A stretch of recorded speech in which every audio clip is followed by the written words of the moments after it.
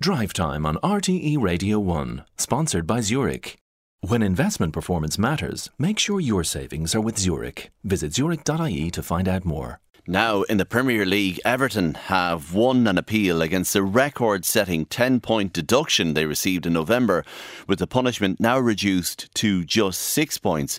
The club were docked, you might remember, for breaching profit and sustainability rules in the 3-year period to 2021-22. I'm joined now by Liverpool reporter John Keith. John, good to have you on the programme. Good afternoon. A sigh of relief from the Toffees then. Oh, absolutely. A sweet relief, really, when you think they've gone 9 Premier League games without a win since winning 2-0 at Burnley in December. And this decision by the appeal board means they've moved from 1 point above the relegation zone to 5 points above it, and from 17th to 15th. So, it's a massive decision in Everton's favour. But of course, they do have a second charge hanging over them. That has to be heard by April the 8th, and then presumably Everton will appeal against that, and it's even being said now that mightn't be settled till after the season is over. So it looks like their angst might still go on, even though today is a very welcome move for Everton. It's an awful mess, John, isn't it? So they're awaiting an investigation or an outcome there as well. You might explain to people, first of all, why they were docked points, because an awful lot of people will kind of throw their arms in the air and say something about financial irregularity. But what was it?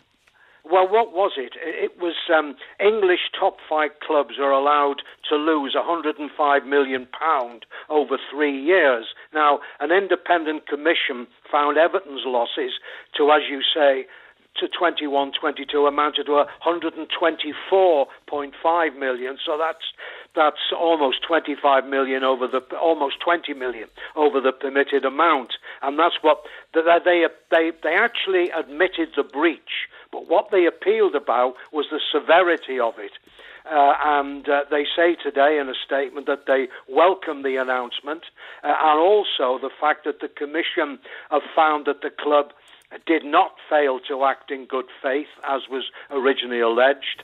And so they're happy on 2 counts. One, that they did act in good faith, and that they've got 4 points back. But the second charge is for a period from the 2019-20 season through to the end of 22-23. We don't have the figures on that, but they've been charged for what the Premier League say are breaches in that time period. Okay. And as I say, that could drag on. If there's a punishment, which I guess there's going to be, that Everton's appeal will be made, I presume, again, and that could drag on till, I'm told, to be after the end of the season in May, which is really a ridiculous amount of time for a club to wait. But I don't understand how that could be or how it could work out, because if they're nobody can. Nobody can. But here, if they're hovering around the drop zone now, right, and you've already mentioned Burnley, Luton, Burnley and Sheffield United, you correct me if I'm wrong, are in the drop zone now after Everton's jump today. Surely that investigation and outcome needs to be handled before the end of this season to see where Everton ends up. Well, exactly, and not only Everton, as you say, the other clubs will be, if it does drag on, the other club's fate might not be known until Everton's is known. So it does appear ridiculous. I have to say that these statements about going beyond the end of the season have not come officially, but they've been used in several quarters in the media, so they're coming from somewhere. So I just hope, for the sake of football generally, that it's sorted out long before the end of the season. And Everton, of course, apart from the point situation, they've got some big games left. I mean, after the home game against West Ham on Saturday, they go to Manchester United, then they're home to Liverpool, which, of course, is a massive fixture. And they've also got to go to Newcastle, to Chelsea, and their last game of the season is at Arsenal.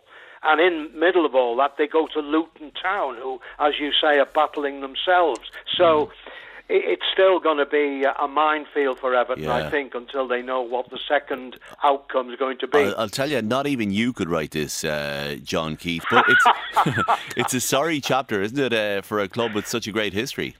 Well, it is. When you think that Everton are the club with the longest ever time in the top flight of English football, since they joined the league the century before last, they've only been out of it in 4 seasons, 1 in the 30s and 3 in the 1950s. So it would really be an epoch in English football if they did find themselves out of the Premier League. I somehow feel they won't go down. I think something will happen along the way. I think they will stay up, but that's only my feeling. Yeah. Don't take that for granted. Well, at least we know what they're talking about in the cafes and the pubs of Liverpool today. John Keith, Liverpool reporter, thank you very much indeed.